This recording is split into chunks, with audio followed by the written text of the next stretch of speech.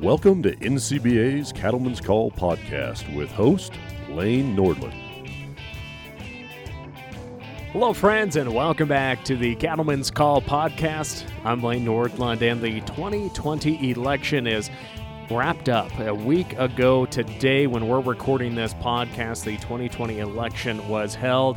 A lot of votes still being counted, but the major news networks and experts are calling that Joe Biden is president-elect and will become president in 2021. So what does this mean for the cattle industry here in the United States? That's going to be the topic of our podcast here today. Joining us from our nation's capital in Washington, D.C., and the NCBA D.C. headquarters is Vice President of Government Affairs, Ethan Lane.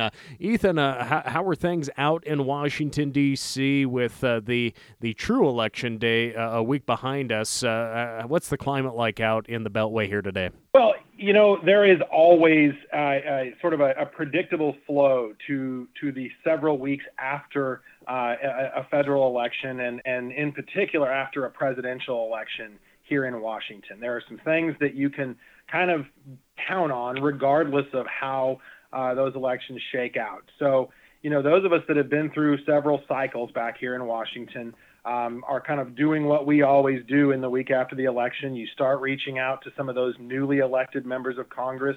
You start talking about what committee chairmanships are going to look like. And over the next couple of days, we will see those newly elected members get on airplanes and make their first trips back to Washington to start laying the groundwork to take office. And you know, despite the fact that obviously for the presidential election, there is still quite a bit going on, whether it be with some of those legal challenges or just the overall transition process, that takes a little bit longer to get going. So our first order of business back here is that more immediate congressional transition that starts to happen really a couple days after the election. Well, it was pretty clear that rural America voted for President Trump when you look at the states that he won, really, a lot of folks across rural America will say that he was a champion for them and a voice and listen to their concerns. Now, of course, as you mentioned, there is legal challenges to the election results. What is this looking like? I mean, I guess we can look back to the 2000 election when Al Gore didn't concede till the beginning of December. What does a legal challenge look like? I think that's what everyone's asking. What is going to come of this process? How many lawyers have involved? Can you maybe paint a picture about what the situation is at hand as we look at the Electoral College and votes that President Trump claims aren't qualified to be counted? Yeah, I mean, that's really the big question, right? I mean, we're tracking these legal challenges, and there are more of them by the day as they identify these different states that could be impactful to their vote total. But you know, while there are some similarities to 2000, there are some differences as well. You know, in that race in 2000, those of us that are old enough to remember it, you know, we were down to a couple hundred votes, and it was a very micro scale recount with really macro scale implications, right, coming out of the state of Florida. You know, this cycle is different than that. We are talking about tens of thousands of votes by our last count. The president probably needs to flip about 80,000 votes in a couple key states, Pennsylvania being chief among them, to shift the election call that we saw over the weekend. You know, that's going to mean looking for several different avenues to challenge those results. Obviously, we did see some things in this election cycle that we haven't seen before.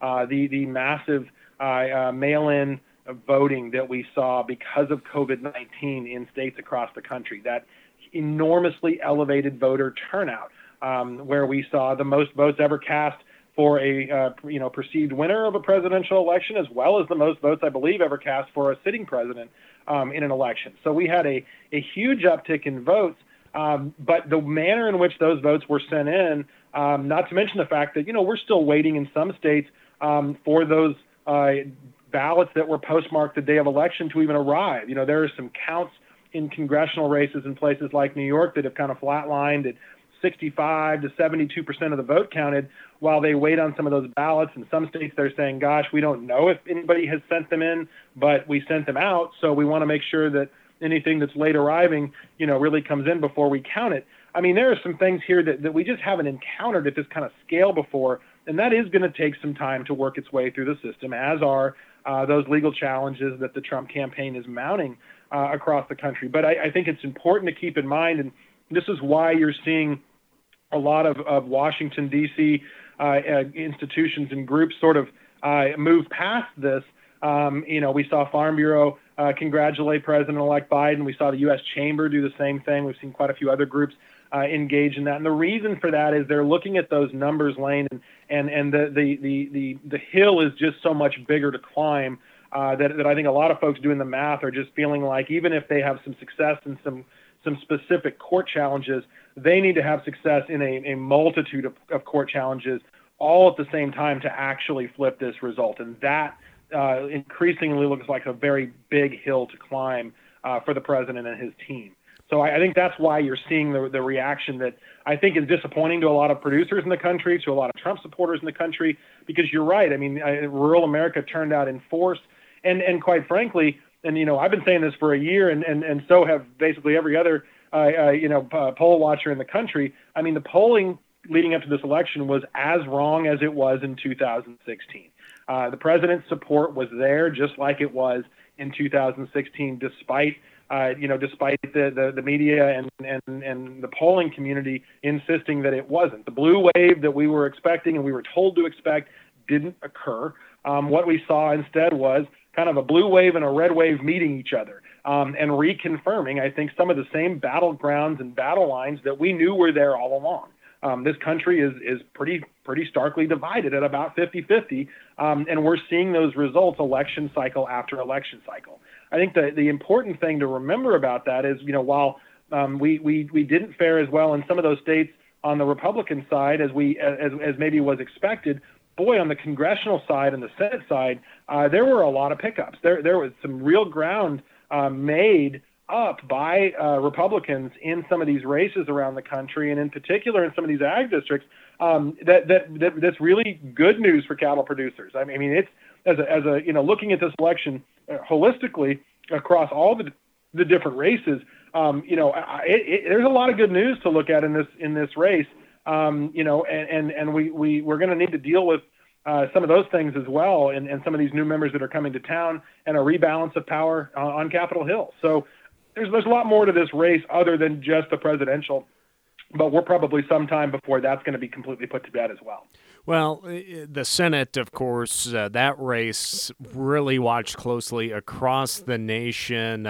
And, of course, even Montana was one of the top-watched Senate seats. Incumbent Senator Steve Daines versus Montana Governor Steve Bullock on the Democratic ticket. Daines and Bullock, according to the polls, were neck and neck up until Election Day. And then when the votes came in, Daines beat Bullock by 10%. So again, these polls and these publications for 2 election cycles now in a row really aren't that great of an information resource when it comes to folks that are actually voting. But as we talk about the Senate, we still have a runoff going on in Georgia for the 2 Senate seats that are currently held by Republicans.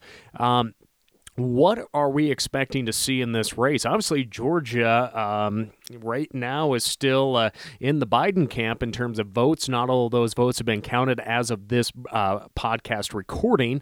Are we going to see the turnout, though, like we saw in the initial presidential race for this runoff race for the 2 Senate seats in the state of Georgia? Well, that's the real question. And kind of going back to what you said a minute ago about the polling, the other part of this story is the money that has been spent in this cycle.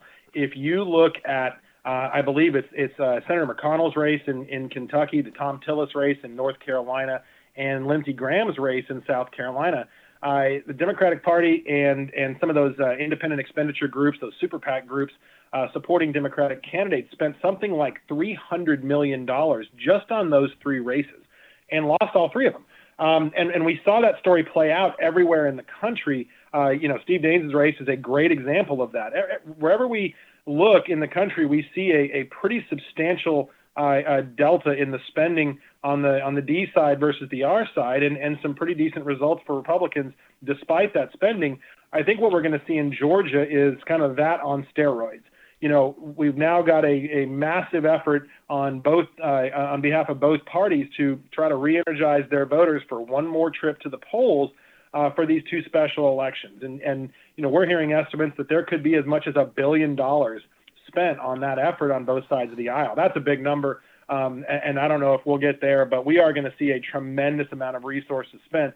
The poor people in Georgia are just going to be inundated with advertising. They're not going to be able to buy a cup of coffee or pick their head up from their phone without getting slammed with a campaign ad in the next few weeks. But what we know about those kinds of special elections and trips to the ballot box that do not take place in a normal time frame like voters are used to is that they do tend to skew to the establishment. They do tend to skew to those bedrock voters, typically Republican voters, that vote always, every time. And so, when you look at the fact that Georgia has not elected a Democrat to the Senate in something like 30 years, there are some things that are going to trend in the favor of those Republicans that are running to hold on to those two seats, Kelly Loeffler and David Perdue. But you do have this massive overspend by the Democrats. You have a lot of sort of marquee names that are going to come down there and try to re-energize that urban Atlanta vote that was so impactful for Vice President Biden and his campaign during the presidential. So it's just not as clean cut. Although some of those tools are going to be taken out of the toolbox for Democrats in this runoff. Just because you're not going to have the presidential to lean on, you're not going to have Trump to be on the ballot as a boogeyman for some of those voters in Atlanta. It's just a different playing field. But it does have huge implications for the U.S. Senate. If the Democrats were able to turn both of those seats, obviously we would be left with a 50-50 split in the U.S. Senate, which would allow the vice president to cast that tie-breaking vote. Anything other than that is going to result in Republicans maintaining control of the U.S. Senate for another term. So the implications for this are enormous, not the least of which, just when we start talking about confirming new cabinet appointments for a President-elect Biden heading into the spring. And again, that election runoff date is January 5th. So we have several more weeks to go until that Georgia Senate runoff actually occurs. And, Ethan, as I sit here and you look at like the counting that is just so slow in Nevada, for example, and Alaska and all these other states, it just makes me feel like when you're counting cows or calves and you look at your dad or your father-in-law and you're like, well, how many did you count? Well, how many did you count? And then you have a difference of 3 or 4, so you got to count them again. I think we've all been in that situation. So maybe we can relate to all this chaos in a different format of how to count. But definitely very frustrating, right. I know, for folks not being able to see the results in a traditional manner as they've had over the past several decades. Well, that's right. And we've had a couple members of our team here in D.C. that deployed to serve as poll watchers in different parts of the country. And, it's interesting to hear some of their stories coming back from the field. You send all these ballots out into the mailboxes of voters around the country in some states, whether they asked for them or not. And what you get back is not necessarily a uniform following of the rules of how to fill the ballots out either. You hear all these stories about weird marks off to the side, missing the box completely, circling the box, trying to derive voter intent in some of those, whether they're intending to vote for the Republican or the Democrat is often a lot of the battle as well. When you're running them through machines, you just kind of get the result. And if it's not contested, there's an implied number of sort of miscounts that always happen in those processes, right? But if you have a 55-45 election result, everybody kind of shrugs and says, well, there's probably some error on both sides, but it is what it is. When you start getting down to hand counting all these ballots, you get into this new layer of analyzing voter intent on a lot of those ballots. You can't assume everybody, fully filled out the square like maybe you did or I did when we went to the polls. And that is a lot of the reason this takes as long as it does. You really start to get down into the weeds on everybody's art projects that they sent back to these various states. Looking at the probability of the votes at this point with President-elect Joe Biden, as is right now, I mean, we could see a shift. I don't think that will happen, but it is possible. We could see a totally different shift in the coming weeks. But in the case that Joe Biden does become president sworn in 2021, folks across the countryside are very concerned. But also with that concern comes your role and your team's role out in Washington, D.C., being a voice for the members of the National Cattlemen's Beef Association on these issues. Whether it's waters of the U.S., President Trump repealed and replaced that rule. Will a President Biden repeal and replace President Trump's repeal and replacement rule, the Green New Deal, meat consumption, dietary guidelines, USDA secretary picks on the horizon, and even the lame duck session of Congress? There's so much that is going on in producers' minds right now. But let's maybe talk about one of the big conversations in this election was the concern of the Green New Deal going to different alternative power sources, declining meat consumption. And not all of that was on Joe Biden's talking points, more like his running mate, the presumptive Vice President-elect Kamala Harris. What are the chances that a Green New Deal would be pushed through by the Biden administration? So I'm going to put on my, my American history and policy nerd hat for a minute here, Lane. What we're going to see over the next couple of years really is the beauty of the American system. It's the beauty of the way the framers of the Constitution set this system up. The gridlock that comes in this kind of environment isn't, this isn't my quote, I heard this earlier this week and it's really true. The gridlock that we can expect in this kind of environment isn't a symptom of a problem. It's a feature of the system. This system is designed so that when you have a change in leadership, no one can just run the table. And we've seen this time and time again over the last decade or two as new administrations have swept into power. I believe this would be the first one in several decades that's not coming into a new administration with full control of Congress as well.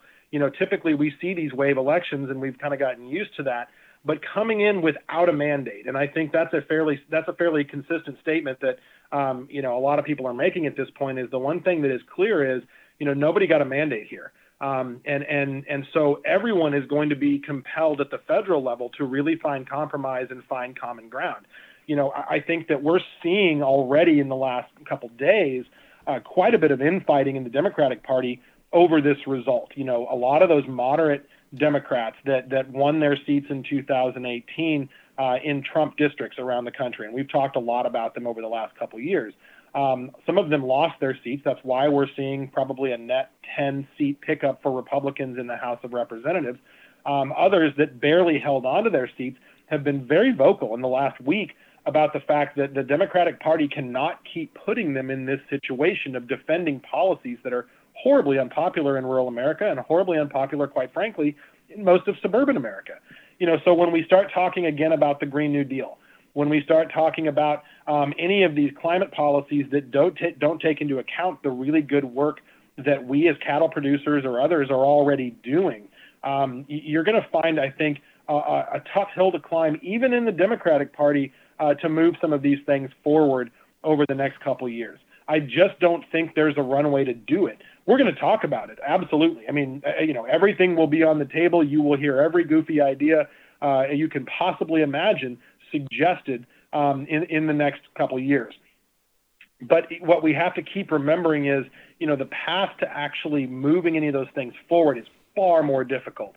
As to the rulemakings and the progress that we've seen made over the last 4 years in the Trump administration, and you referenced a few of them, the Navigable Waters Protection Rule that replaced WOTUS, or the dramatic changes that were made to the Endangered Species Act, or to NEPA, the National Environmental Policy Act, the gray wolf delisting and full 48-state delisting that we just saw a few weeks back. All of those things we are, as NCBA, defending in federal court right now alongside the Trump administration. We intervene in those cases so that cattle producers have a seat at the table as they work their way through the federal court system. And we do that for a very important reason. If there is a change in administration, like we're seeing now, that new administration could likely stop defending the rulemakings of the previous administration in court. We saw that at the beginning of the Trump administration, where the Trump administration stopped defending rules that the Obama administration had promulgated, and we'll likely see it again this time. But by intervening in those cases, we can continue defending those rules even if the administration stops. So their only choice at that point would be to go back into a new rulemaking process. That is not the same as an executive order. That takes time. That takes consultation with the American people through notice and comment. There's an entire federal process that has to occur that we've all been dealing with for the last 4 years on rulemakings to the Trump administration. None of this is designed to move quickly. That's why it's taken us a full 4 years to get the work done that we have in the current administration. So, I know that there are a lot of producers around the country that are watching the news, that are hearing this, and they're fearing the worst from this administration. And I think the important thing to keep in mind, and certainly what we'll be focused on here in Washington, is separating, the noise that's out there from the real movement on these issues. We have a really good story to tell, and we have a lot to offer if this new administration is willing to listen and keep an open mind to just what good work our producers are doing around the country. And I think they will. I think the way the votes have come down in this election, I don't think they have much of a choice. So we're anxious to have that conversation. We have an office here in D.C. that is set up and that does a really good job of building relationships on both sides of the aisle. I say this a lot, but at the end of the day, we're in the friend-making business back here. We're in the business of making friends and educating them about the good work the cattle industry does and how we produce the best beef in the world using the least resources in the world. So we're going to keep making that argument. We're going to keep educating. And I think given the playing field that we have before us now, we have a good opportunity to stay on offense and continue to log some wins.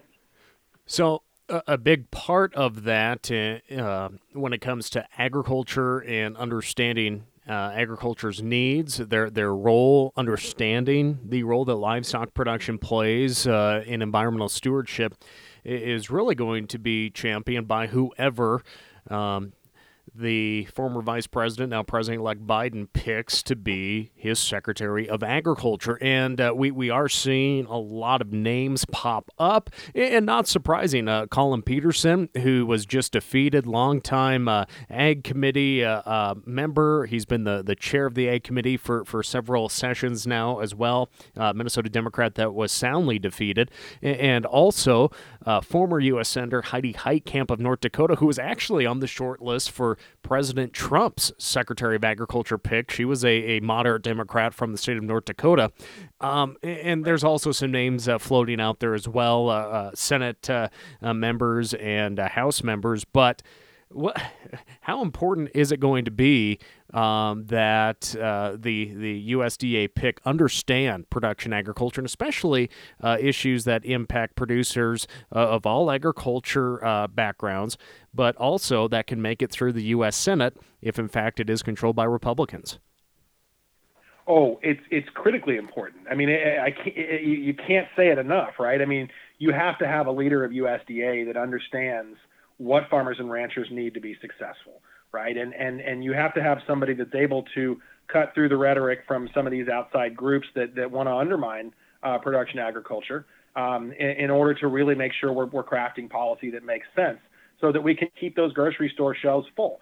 One thing that you always see in agriculture policy, especially in Democratic circles, is that push-pull between the agriculture side of agriculture and that that nutrition side and the public support program side. And we see that play out during farm bills quite often, right? It's kind of the balance that's been achieved over the years between suburban and urban audiences and rural audiences that gets a farm bill across the finish line. As you get food stamp programs and WIC programs and things like that, and you get agriculture policy as well. And everybody gets something out of that process. And you will see, I think, more discussion of that in a Democratic administration, and that is a box that they'll be looking to check as they move through that process. I still believe we're a little early. This is Washington's favorite parlor game is naming potential nominees for those spots the week after a presidential election. I think we're still a week or two out from seeing the clear frontrunners really emerge in those races. It's important to talk through some of those options, like Chairman Peterson and Heidi Heitkamp and others. I think all of them would be choices that understand this playing field and that we would be able to work with really effectively. But you're going to have a lot of sort of that process playing out over the next couple of weeks, not just there, but EPA, Interior, Department of Transportation, Treasury, you name it. And the president-elect is going to have to do a lot of work to figure out how to placate his own radical base in that process. And I'm not being flippant when I say that. That far left wing, that kind of Alexandria Ocasio-Cortez wing of the party, is fighting their own battle right now. The Vice President Biden, as he comes into this role, is going to have to figure out how to placate that without putting his own party in jeopardy of losing more ground in the 2022 midterm election cycle. So, there's going to be a lot of behind the scenes negotiating that's going to have to occur.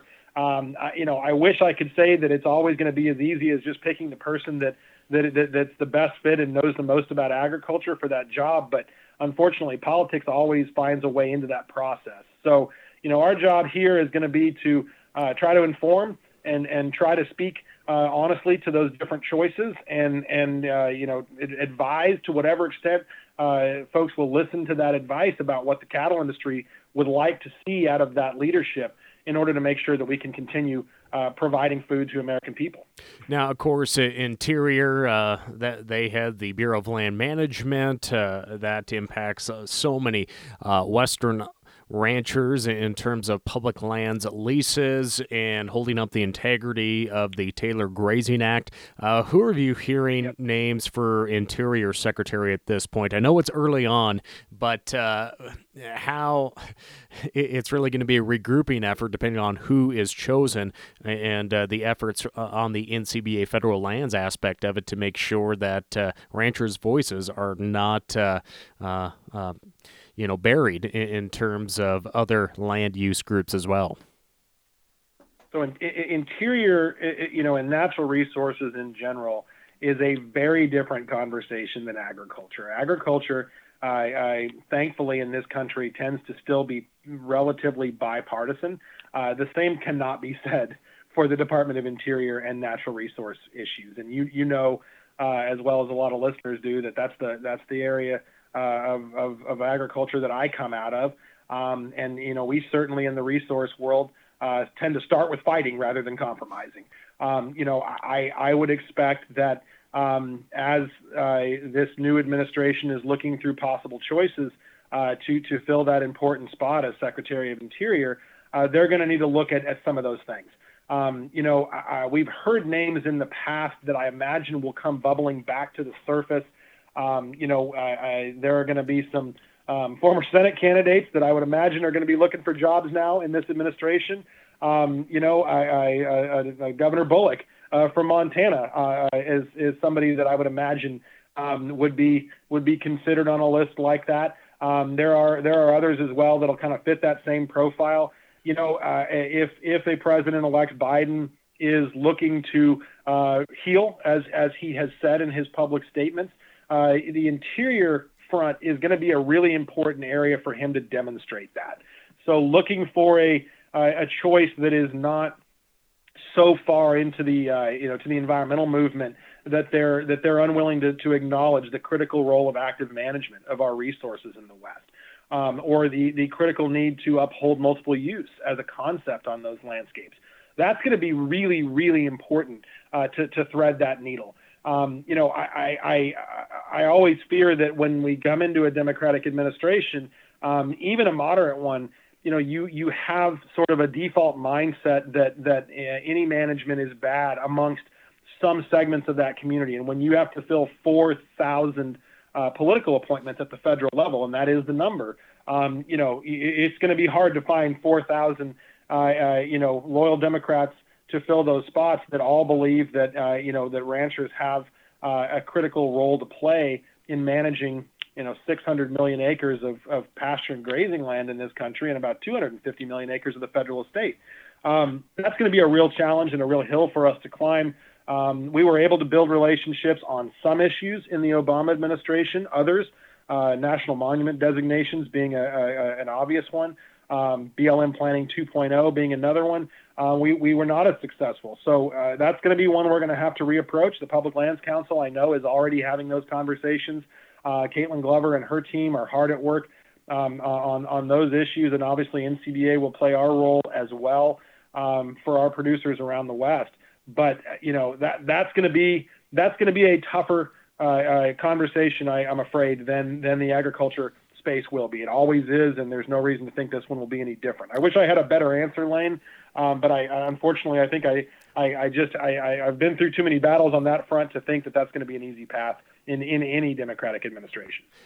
Trade was one of the top priorities of the Trump administration, and, there was a lot of trade successes under President Trump's trade deals. Yes, rural America was hurt by retaliatory tariffs, but you look at the exports to China this year alone, $17 billion. That's a new record. It's not going to meet the Phase 1 $36 billion goal that was set out in the Phase 1 trade deal that was announced early here in 2021. And now this morning I'm reading reports from the South China Morning Post that China is going to, and this isn't coming as a surprise, China wants to renegotiate the trade deal with the United States to make it more favorable to them, is pretty much what the article discusses. On the trade front, what is a Biden administration, how is that going to change, and what role will NCBA play to make sure that livestock producers' voices are heard and good trade deals are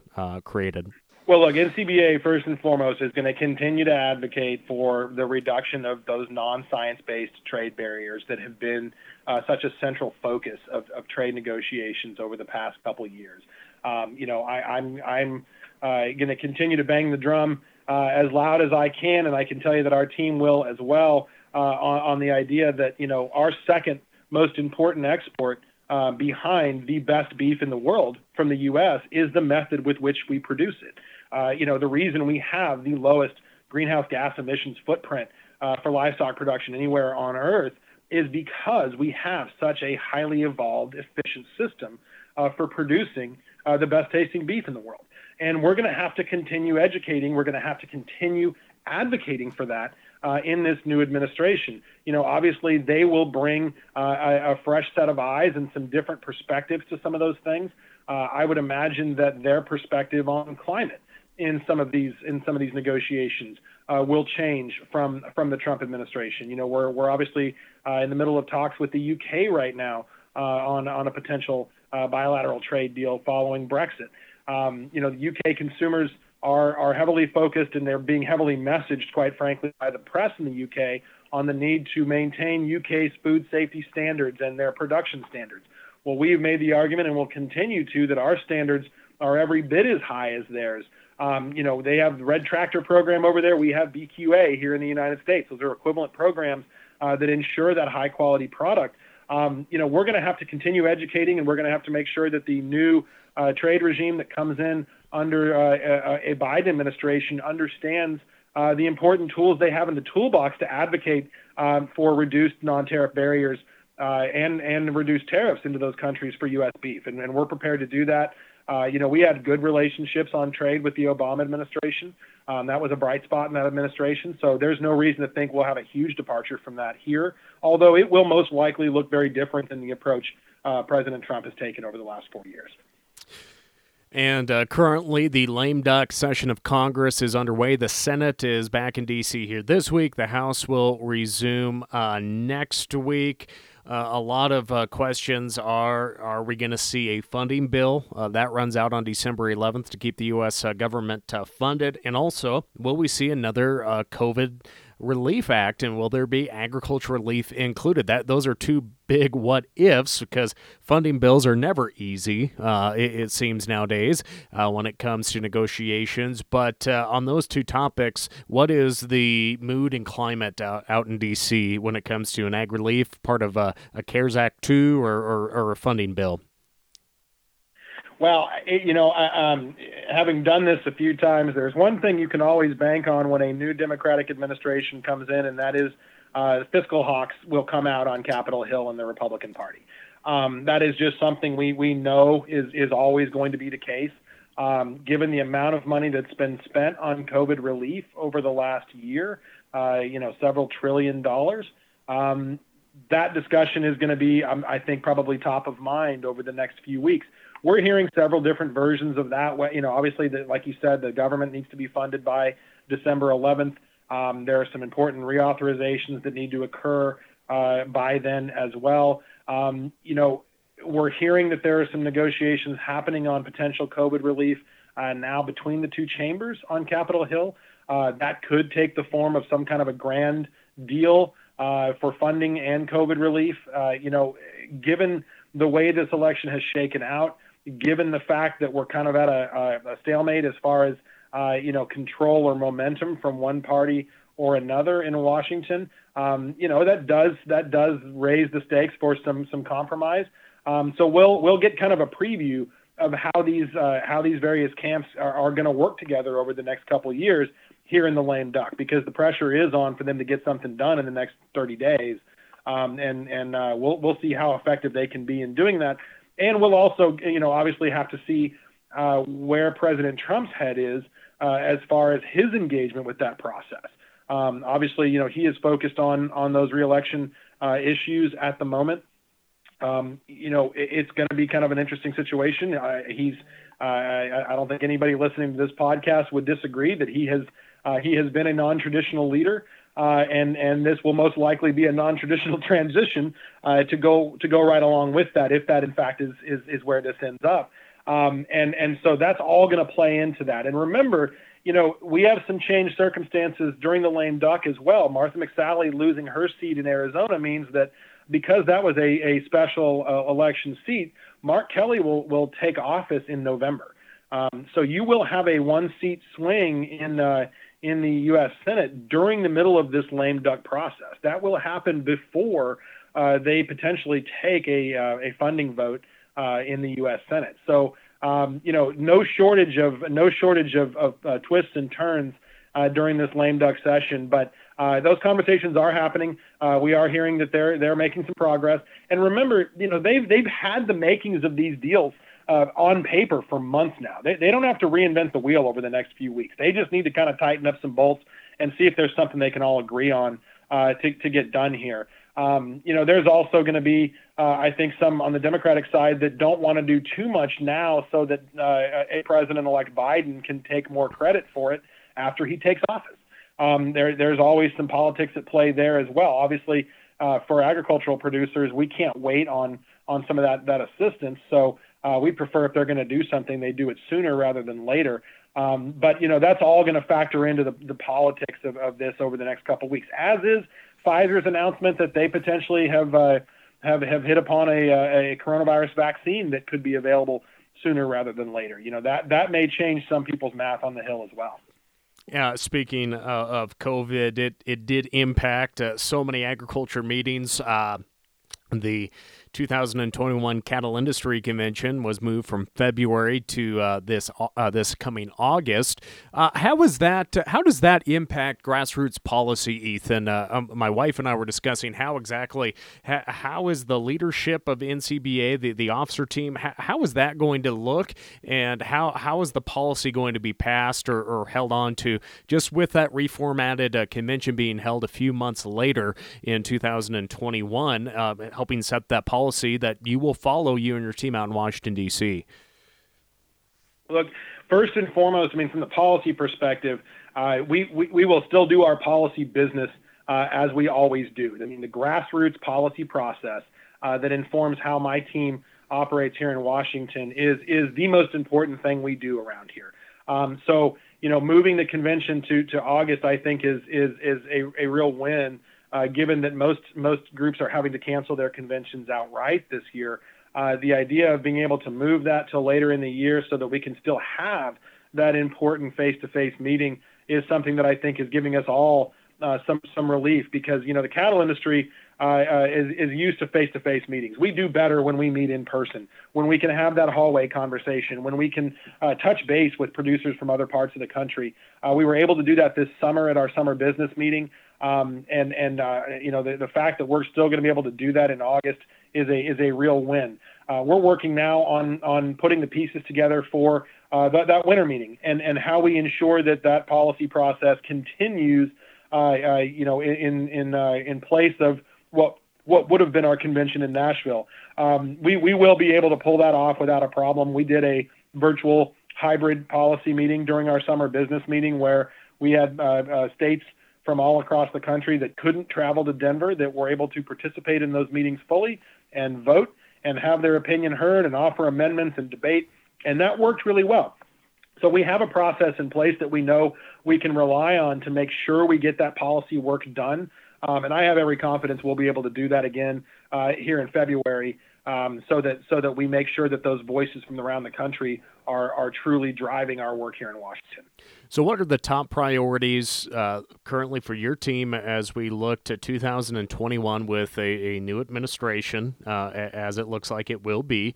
What are those top priorities that were set forward by NCBA members through their grassroots policy? Could you share just a few of those issues you'll be working to address? Well, obviously we set our new policy priorities based on membership's input at our convention. We will do that again this year, leading into this new Congress. This has been an odd year because we set out our policy priorities not knowing that COVID-19 was going to hijack, right, the entire year. But nevertheless, we have still focused on those policy priorities, and the things that are top of mind for our producers around the country aren't going away just because a new administration is in place. We are still going to have to pay a lot of attention to cattle markets. Obviously, we have spent a lot of this year talking about that. We will still spend a lot of next year talking about cattle markets, talking about price discovery. Obviously, we've had a working group that's been hard at work on that topic throughout the year. We're in the process now of implementing that triggers report and the framework that analyzes negotiated trade at those regional levels to ensure that we have sufficient negotiated trade to have price discovery for our markets around the country. We're going to continue working on those issues like hook space, like processing capacity that were so impactful during COVID-19. COVID-19 isn't going away anytime soon, so we're going to need to continue to stay vigilant with this new administration to ensure that the supply chain has the tools that it needs to continue moving product through the pipeline. We cannot afford to have another breakdown like we had in April and May in processing capacity that led to that big backlog, that led to that giant spike in box beef prices and that huge drop in prices for our producers around the country. We can't have that happen again. So we're going to continue to focus on those issues. Those were in our policy priorities before COVID hit. I have no doubt they will most likely remain in our policy priorities moving forward. We're going to continue to work on topics like fake meat. Obviously, that's not going away anytime soon. We're hearing more and more on that topic, ensuring that that's a level playing field and that those fake meat products, whether they be cell-based or plant-based, aren't allowed to leverage beef's good name to market their products to consumers around the country. Is going to continue to be a big issue for us here at NCBA. The regulatory front is going to continue to be a huge topic for us. Obviously, all of the rulemakings that have been done over the last 4 years are going to now be the subject of ongoing litigation and potential engagement from a new Biden administration. That is going to be an issue we're going to need to spend a lot of time on defending the progress that's been made and negotiating with this administration over whatever mark they're going to want to leave on those processes. Sustainability and climate is another topic that is obviously going to bubble back to the surface as a really hot topic moving into this new administration. And, that's one where we have a really good story to tell in the cattle industry. You put 20 or 30 commodity groups around a table here in Washington, D.C., And I mean, I can tell you that the cattle industry has about the best story to tell of any of them about our environmental footprint and the ecosystem service benefits that we provide. So telling that story, advocating for the good work we're already doing as an industry across the board, whether it be for wildlife or habitat conservation or reducing fuel loads for those devastating wildfires we've seen around the country, or carbon sequestration benefit. We have a real good story to tell, and we're going to need to tell it really loudly heading into this administration. So, those are a few of the things I think you're going to see us really focus on moving into this new administration. But obviously, our policy priorities will be set by our membership, like they always are, moving into convention season. So we look forward to getting that input from our members and getting our marching orders for the year. Well, a lot of work ahead of you and your team and all the leadership at NCBA. Ethan, I know it's a busy day out there for you. Any last comments before I let you return to your work day and we let our listeners tune into another Cattlemen's Call podcast after this one wraps up? I know there are a lot of producers around the country that are watching these election results and fearing the worst from this process, and I get that. By and large, to some extent, part of what cattle producers and NCBA members pay me and my team to do here in Washington is to look out for boogeymen and fear the worst. But we have a lot to celebrate in this election cycle. We've made a lot of progress on Capitol Hill. We have a lot of new members coming to Congress from districts around the country, some of whom are cattle producers, a lot of new members that are from cattle producing backgrounds that are excited to come to Washington and advocate for this industry and work for producers around the country. The NCBA PAC engaged heavily in this cycle, and we have a lot of members coming back, both Republicans and Democrats, who look at NCBA as allies and partners in this process. That's why we do the work we do here in Washington, so that we have a landscape where we can operate and continue to get wins for producers and protect them from bad federal policy. And we're going to continue to do that. And we're optimistic about the landscape we have to operate in over the next couple of years. And what we need from producers around the country is to keep making their voices heard, keep talking to their members of Congress, keep advocating for their businesses around the country, and keep telling us as an association what they need from us to prosper. And as long as we keep doing that, we're going to keep making progress moving forward, and I'm excited for what lays ahead. And I just can't tell you how much we appreciate all of the producers around the country that keep us in the loop on their businesses throughout the year. Well, Ethan, thank you so much for joining us and continuing to talk about and advocate on behalf of NCBA members and the U.S. livestock industry in Washington, D.C. Ethan Lane, Vice President of Government Affairs for the National Cattlemen's Beef Association in Washington, D.C. Ethan, thanks for joining us. Thanks, Lane. All right, friends, that will do it for this edition of the Cattlemen's Call podcast. I'm Lane Nordlund. We'll catch you next time. Thanks for tuning in to NCBA's Cattlemen's Call podcast with Lane Nordlund.